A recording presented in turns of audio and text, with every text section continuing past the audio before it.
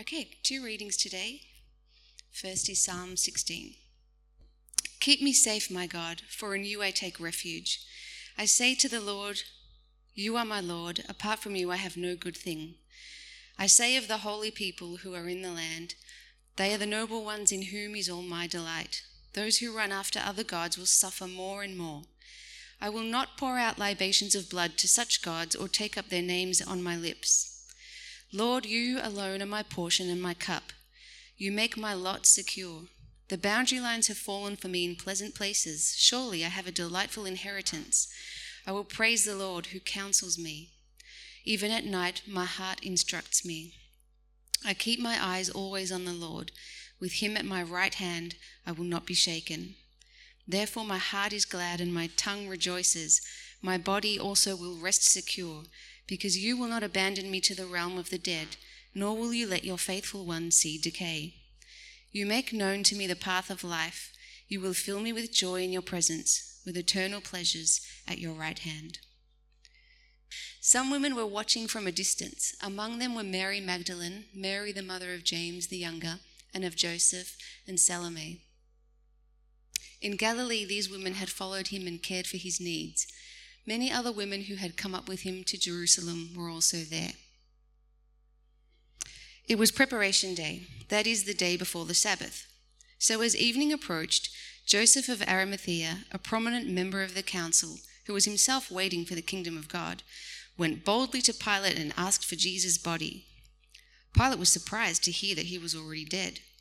Summoning the centurion, he asked him if Jesus had already died. When he learned from the centurion that it was so, he gave the body to Joseph. So Joseph bought some linen cloth, took down the body, wrapped it in the linen, and placed it in a tomb cut out of rock. Then he rolled a stone against the entrance of the tomb. Mary Magdalene and Mary the mother of Joseph saw where he was laid. When the Sabbath was over, Mary Magdalene, Mary the mother of James, and Salome bought spices so that they might go to anoint Jesus' body. Very early on the first day of the week, just after sunrise, they were on their way to the tomb, and they asked each other, "Who will roll the stone away from the entrance of the tomb?" But when they looked up, they saw that the stone, which was very large, had been rolled away. As they entered the tomb, they saw a young man dressed in a white robe sitting on the right side, and they were alarmed. "Don't be alarmed," he said. "You're looking for Jesus the Nazarene who was crucified. He has risen. He is not here. See the place where they laid him. But go, tell his disciples and Peter, he is going ahead of you into Galilee. There you will see him, just as he told you." Trembling and bewildered, the women went out and fled the tomb. They said nothing to anyone because they were afraid. This is the word of the Lord. Let's pray together. Heavenly Father, thank you so much for this Easter and for every Easter that has been in the last over 1900 years since the very first one, when Christ came out of the tomb and with him brought a new age, a new era of life and joy and peace for those who trust in him. I ask, Father, that now as we look back through the centuries to that day, that you would enliven in us that same joy that overtook those first disciples, those first witnesses of the risen Christ. Amen. The great writer Leo Tolstoy, who you might know is famous for writing War and Peace, actually found himself in a midlife crisis. Now, this was not a crisis that could be solved with a new car or a career change or doing up a rundown villa somewhere in Tuscany. No, this was a crisis that was much more severe. In fact, Tolstoy found himself at his wit's end because he, despite his incredible achievement in writing, known throughout the world as one of the most prolific and famous people in the not just Russia, the whole world, he had lost sight of a purpose for his life. This is what he wrote in his memoirs, looking back. "My question, that which at the age of 50 brought me to the verge of suicide, was the simplest of questions, lying in the soul of every man, from the foolish child to the wisest elder. It was, What will come of what I am doing today or shall do tomorrow? What will come of my whole life? Is there any meaning in my life that the inevitable death awaiting me does not destroy? Tolstoy's problem was that he saw an unreconcilable conflict. He saw that from art to science to learning to relationships, everything that we love and enjoy points to meaning in life. It makes us feel like life should have meaning. And yet the more he searched for answers, the more he felt like a man lost in a dark wood, unable to find home, because he realized that death brings an end to it all. Now, most people, I assume, don't go around philosophically musing quite to the extent that Leo Tolstoy did. Most of us actually simply don't have the time. But hearing Tolstoy should make us wonder, if the distractions of our busy modern life were not a factor, if we were in fact made to ponder the deep questions of life, death, and meaning as our full-time job, and if we had the inclination to do that every day, what would we find? Would we too find ourselves keeping Tolstoy company in his dark wood? Or would we find our way out into the light? And if we did find our way out, what would life in that light look like? Today is Easter Sunday, or in some traditions, Resurrection Sunday. And I want us to realize today that if Jesus Christ has truly been raised from the dead, then we can stare the deep questions of life and death full in the face and not be filled with dread, not be filled with despondency or despair, but with reverence and joy. I want to ask 3 questions today about the resurrection of Jesus. Number 1, is it true? Number 2, if it's true, then does it work? And number 3, if it works, then how should we respond? Is it true? If it's true, then does it work? If it works, then how should we respond? So first of all, is it true? Now, I was raised in a Christian home, as Christian as they come. So the Bible in our family life was, as long as I can remember, just part of the fabric of who we are as a family. It never occurred to me to doubt that any part of it might not be true.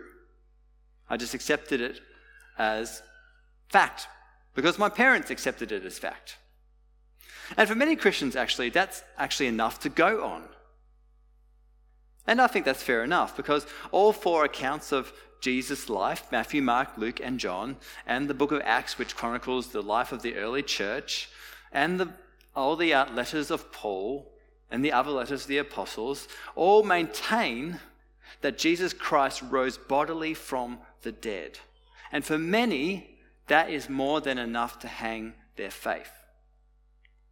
I don't really have an issue with this, actually. After all, we trust in lots of things based simply on the recommendations of trusted people, don't we? That's why we fly in airplanes, why we go to university, why we start a family. Not because we have aerospace engineering expertise or degrees in educational theory or absolutely any idea how to be parents. Testify. But because others have gone before us, and so we trust in their experience. But for some, simply taking the Bible at face value isn't enough. Taking simply the word from even people that we trust isn't enough. And the resurrection of Jesus takes place in the Bible. So if the Bible can't be trusted, then neither can the resurrection.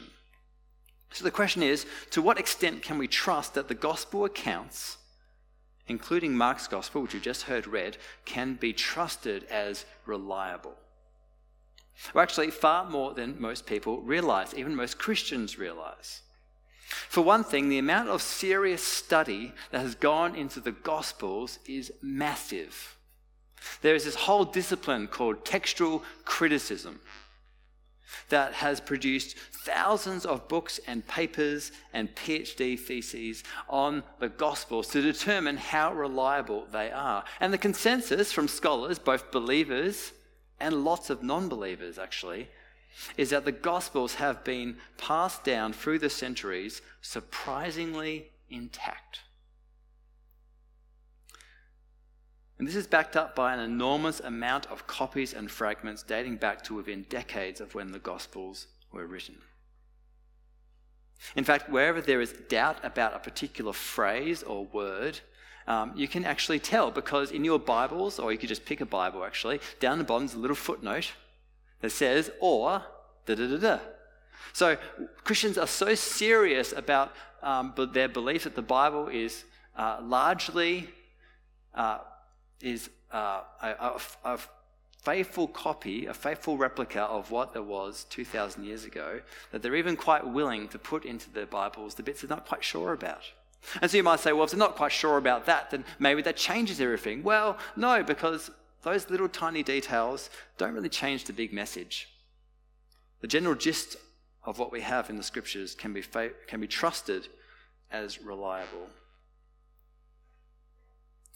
What about the decades, many people ask, between the events of the Gospels and when they were finally put down on paper? Because yes, there was a few decades in between that time. Couldn't things have got mucked up in that time? You know, like a game of Chinese whispers, people say. Well, here's the thing. Chinese whispers only works because the person who started the rumor, at the beginning, is there at the end to show how it's got changed. You know the game, right? So you say a little phrase or something and someone whispers it, and as it goes, it gets changed, right? The only way that game works, the only way it's fun, is because you have the person at the beginning, right, to say, wow, that's nothing like what I said. It's actually the same with the Gospels. Richard Bauckham, who is an incredible scholar, well respected across the field, has argued that in those decades, when the Gospels were finally put down onto page, there were still more than enough eyewitnesses around to verify the accounts. They could say, well, that's actually true. I was there. I saw it. Now, finally, there is the issue of the first witnesses of the resurrection. And this is a big one, I think. In first century, very patriarchal society, women were not seen as reliable witnesses. In fact, in Jewish custom, Jewish law, they weren't even allowed to testify in court. So if you were going to make up a story, you would never in a million years put women as the first people to the tomb. You just wouldn't do that. It wouldn't make sense to do that unless it simply was what really happened. And so I think it's a profound statement that actually into a culture where women were not seen as very reliable, were second-class citizens, in the Gospels we have the first people to witness the resurrected Christ are three women who actually, as we saw in the reading, were there at the cross as well. When all the men fled, the women were there. The women remained. I think it's beautiful. But someone else will say, well, it's one thing to trust the books themselves. It's quite another to trust the resurrection, because people can get things wrong, right? Couldn't the disciples have hallucinated the whole thing? Lots of people say this still. Well, hallucinations only really work when people fully expect something to happen, so much so that they convince their brains that it actually did, right? No one hallucinates something that is, as far as they were concerned, out of the question. The Gospels show that the disciples were so full of grief and despair, they simply were not expecting Jesus to rise again. Even the women at the tomb were not expecting Jesus to rise again. That's why they brought with them the ingredients to help dress the body for burial. You don't do that if you're expecting a fully live person to be there. Others say Jesus didn't really die on the cross, he just fainted. But Roman soldiers were execution masters. They knew how to kill, and crucifixion was their favourite method.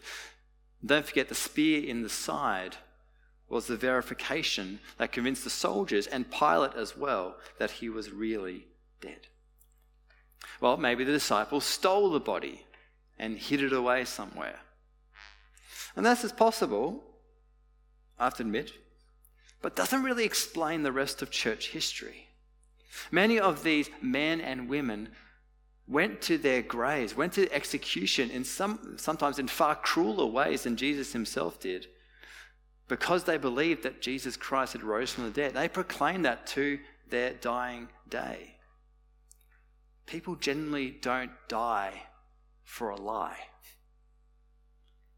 And even if they did, even if some did, someone would have cracked and told the truth over the years. So as Billy Graham put it, there is more evidence that Jesus rose from the dead than there is that Julius Caesar ever lived or that Alexander the Great died at the age of 33. There is a surprising amount of evidence. You might not be convinced by any of these, but it might at least make you think, oh, I could look into that a bit more.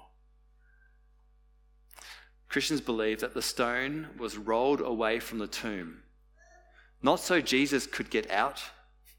Actually, he just walked through the wall. No, so that we can see in and see the grave clothes neatly folded and see that he is not there. But evidence is not the only problem for those with doubts. The problem is that the resurrection may well have some evidence to support it, but it's such an extraordinary claim that makes it difficult to stomach. As the scientist Carl Sagan famously said, extraordinary claims require extraordinary evidence. But what Sagan doesn't say is what counts as extraordinary evidence. If the stuff that I've just outlined doesn't count, then what does? Well, a summary of Stephen Hawking, the great physicist's thoughts on what makes a really good scientific theory, I think really helps here. This is what one of his biographers wrote, summing up what he thought. Some theories are good boats. They float a long time. We may know there are a few leaks, but for all practical purposes, they serve us well. And some serve us so well and are so solidly supported by experiment and testing that we begin to regard them as truth. In other words, the historical evidence for the resurrection will never be enough to be considered conclusive proof until the day Jesus Christ returns and everyone sees him as he is. But billions of people have willingly stepped into the boat of the resurrection, tested it out over 2,000 years, and found that it has carried them faithfully. It has not let us down. If the resurrection can not only make sense of life, but also provide answers to our deepest problems, then we might begin to regard it not just as a nice theory or a nice idea, but as truth. So that brings us to our second question. If it's true, or if we might consider it true, or if there might be a possibility that it's true, then does it work? Can it be carried through experimentation, experience? The other day I got an email from JB Hi-Fi to let me know that I'd won a random prize. I'm guessing everyone's got that email, which makes me feel sad now. No, like any good child of the internet age, I was immediately suspicious. Because it generally is true that if something seems too good to be true, then it's probably not. And so I went on JB Hi-Fi's website, and sure enough, there's a whole page dedicated to such emails. And this is what they said. We suggest that you do not respond to or participate in any offer that appears suspicious or too good to be true. But here's the thing, right? Competitions exist. And winners of competitions also exist. And there are prizes out there that actually are too good, might seem too good to be true, but are actually true. So I thought, well, is there a way to check the validity of the message, just in case? So here's what I do. Maybe you've done the same thing. You know, there's always a link that you're supposed to press, often a graphic, hyperlink. So I copy the text of the link, and then I paste it into a note And if the URL is something like www.youstupidIdiot.com, then I can be pretty sure that I shouldn't go to there. That's a bad idea. But if the URL is jbhifi.com.au, well, that's a whole different story. That validates it, doesn't it? It makes you think, well, this could be actually legit. Maybe I have actually won a new TV, which is good because I need a bigger one. Notice what the angel says to the women in verses 6 to 7 of chapter 16. Don't be alarmed, he said. You are looking for Jesus the Nazarene who was crucified. He has risen. He is not here. See the place where they laid him. But go, tell his disciples and Peter, he is going ahead of you into Galilee. There you will see him just as he told you. This moment is the ultimate fulfillment of what Jesus always said he was going to do. Die, and then after 3 days rise again. But the resurrection doesn't just verify that very specific prediction. No, the resurrection acts as a stamp of truth on everything that Jesus ever said and everything that Jesus ever did, everything he ever promised. When he said, "Come to me, all who are weary and burdened, and I will give you rest." When he said, "The Son of Man has authority on earth to forgive sins."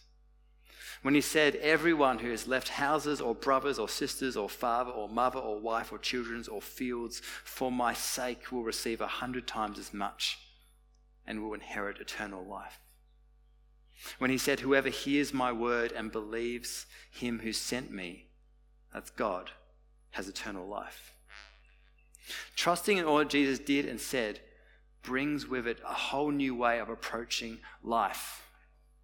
And the resurrection validates all of it. It's the answer to Tolstoy's conundrum, actually. What will come of what I'm doing today or shall do tomorrow? What will come of my whole life? If the resurrection validates all that Jesus said and did, then it opens up access to new and untold depths of assurance. Assurance is a strange word. What do I mean? What kind of assurance? What am I assured of? Well, we know as Christians that Jesus died to forgive us for our sins. In fact, lots of people who aren't Christians at least know that much about Christianity. But if that's all he did, then even if we were forgiven, we would still be facing the consequences. Because a dead Saviour is no Saviour at all.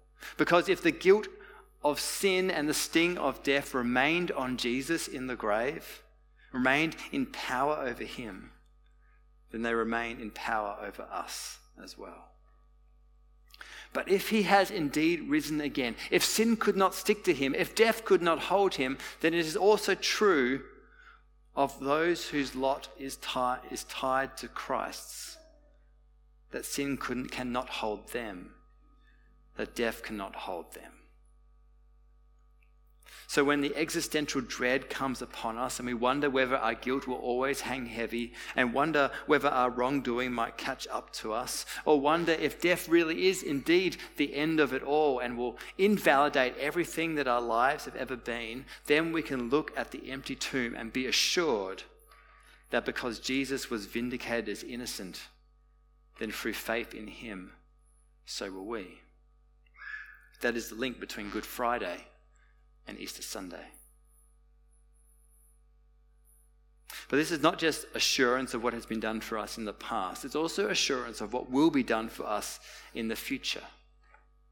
Ancient cultures, including the Greek culture of the first century, assumed that history was cyclical.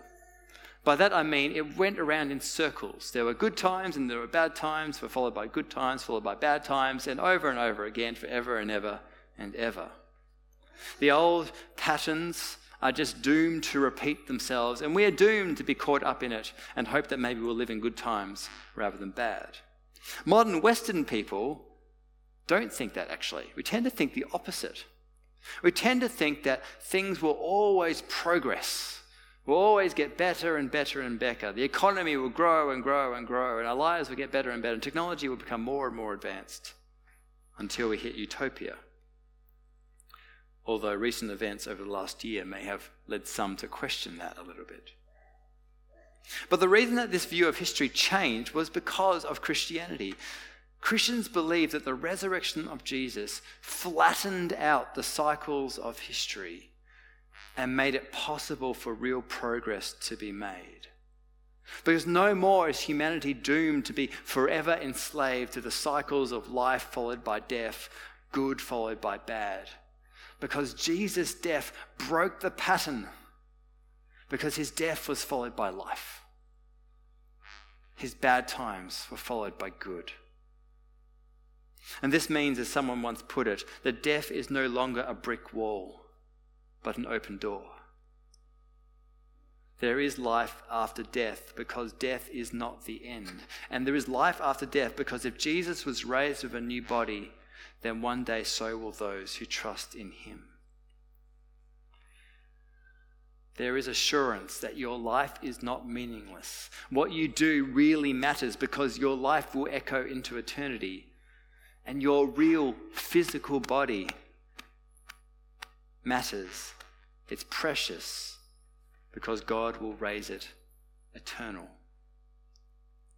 This is the Christian comfort when sickness and disease rear their ugly heads, when chaos and conflict mark our lives, when purpose and meaning seem lost and can't be found, when the same mistakes seem to be endlessly made again and again, when the reality of death confronts us because of the decay of our bodies or just because of the decay of the world. This is what makes Christianity work. Because this is the kind of assurance that brings real life and hope and joy into an otherwise fragile existence. It means that we don't have to spend our time distracting ourselves from deeper things, paralyzing ourselves, numbing ourselves from reality. Because instead we are free to live lives of grace, love, and mercy. In fact, as non-anxious presences in a very anxious world. It's a life that is good even when things seem grim. The resurrection of Jesus makes sense, not just because of its historical evidence, but because those who are drawn into its reality live the kind of lives, increasingly, though not perfectly, that we deeply feel we ought to live. Life with more to it than brief existence followed by endless nothingness. Life filled with confidence, assurance that Jesus has gone before and defeated our greatest enemies. O death, where is thy sting? O grave, where is thy victory? So if that's what Christianity means, and if that's how it works, then if that's all true, how would we respond? The three women in Mark's account show us how, actually. These amazing women. Mary, the mother of Jesus. Mary Magdalene, one of his faithful followers. And another woman called Salome, who we don't know much about. If they were surprised to see this heavy, massive stone rolled away, they were shocked to see this angel sitting there where Jesus was meant to be. Verse 8, trembling and bewildered, the women went out and fled from the tomb. They said nothing to anyone because they were afraid. Over this last week, I've grappled with this verse because it kind of perplexed me, at least in the way the English translation has given it to us. But I think there's a bit lost in translation, actually, that if we dive a little bit deeper, there's something wonderful here. The word trembling actually has the meaning of a condition of deep awe and reverence. Like maybe the feeling you would get if you came face to face with a world leader or someone of massive influence that you respect. Trembling. Bewildered is actually the word from which we get ecstatic. It's used only one other time in the Gospel of Mark where it describes the emotional response of a family whose little girl Jesus raised to life. Trembling and bewildered sounds negative. But I don't think it's meant to be. I think actually it's something like reverent awe and tremendous excitement. These two words actually describe how we feel, I think, how we should feel when we grasp the reality, the truth and significance of the resurrection, whether for the first time or for the thousandth. Full of reverent awe and tremendous excitement. So family, be filled with excitement today. This is good news. Christ is risen. He is risen indeed. Sin is dealt with. Death is done. Because he is freed from the grave, so are we. Because he is alive again, so are we. Now in spirit and yet one day forever in body. Let us, like those women, feel again with tremendous excitement that the stone is rolled and the tomb is empty. But secondly, let our excitement be tempered with awe and reverence. Because what was written as a cruel joke at the top of the cross is now announced across the cosmos in glory.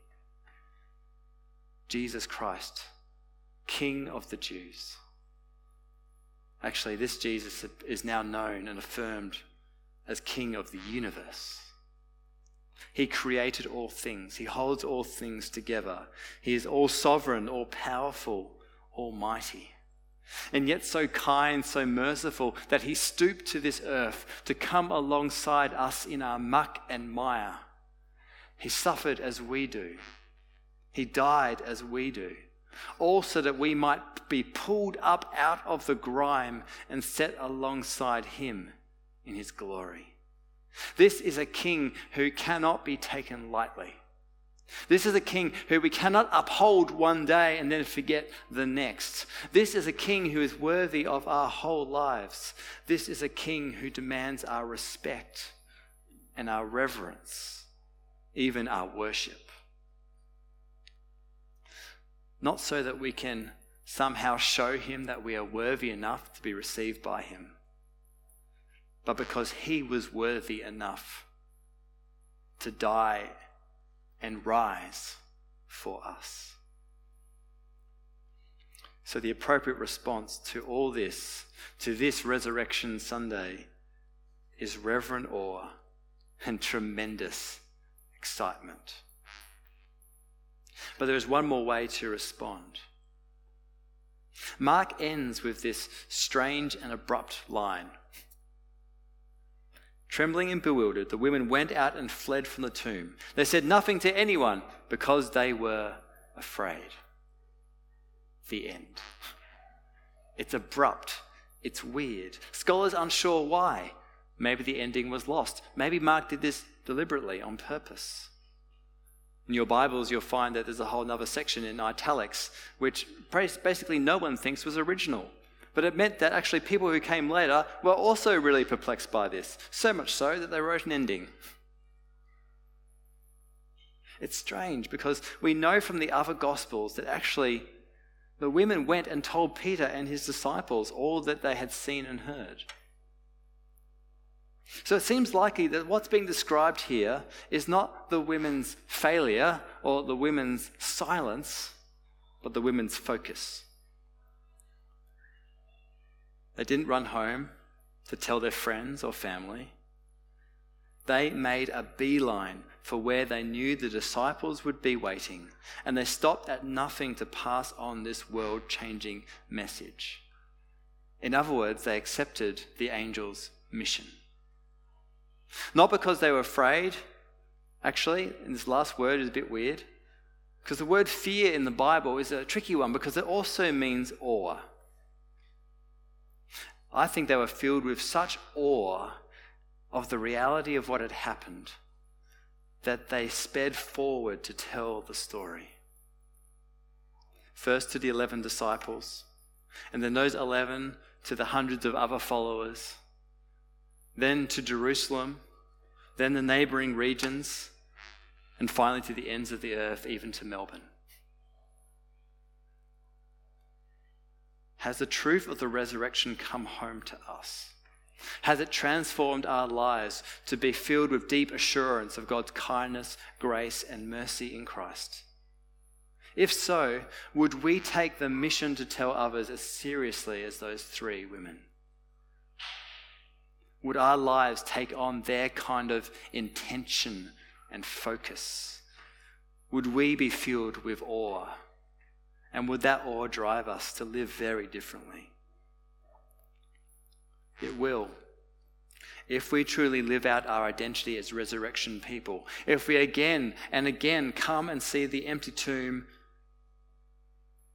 see those grave clothes lying there, neatly but empty.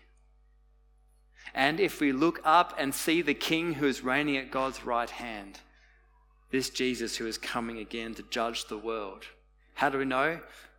Because he said so. This Jesus who is vindicated, who is proved, who is affirmed, who is validated by God himself by rising from the dead. If you are here today and you have yet to believe in all this, then I'm glad you're here and you're putting up with me. But here's the thing perhaps for you to go away with. God's mission has always been you. For you to hear about Jesus, to hear the evidence for the resurrection, and to see what difference it can make to your life based on what the Bible says, but also based on what the lives of the Christians around you look like. See what difference it can make to your life. The message is for you. The mission is for you. Will you accept it? Will you at least investigate it? I hope and pray that you will. I'm going to pray, and then I'm going to leave just a couple of minutes for silence, just to reflect or pray or hear from God. Let what you've heard today sink in. And then the band's going to come up after a couple of minutes, and we're going to continue to sing about this Jesus who is risen again. Father, we stand in awe at the resurrection of Christ, this moment when your immense power lifted him up out of the realm of the dead and set him back on this earth. Not the same actually, but transformed into the kind of body that will last forever, and the kind of body that we wish for and that you promise us if we believe in him. We thank you that death no longer has sting, that grave no longer has the victory over those who believe. And we ask, Father, that these truths would be so affirmed in us, be so validated in us, that indeed our lives are transformed to no longer be under the power and pain of death and sin, wrongdoing, but free to live as we ought, free to live as we long to. Not perfectly in this life, but with the kind of power to get through anything and even come face to face with our own physical death boldly and bravely and even with gladness, because it is not a brick wall. It is not empty nothingness.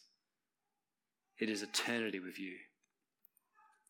So, Father, we praise you for these things. May we be filled with tremendous excitement and reverent awe. Amen. Take a few minutes and we'll sing soon.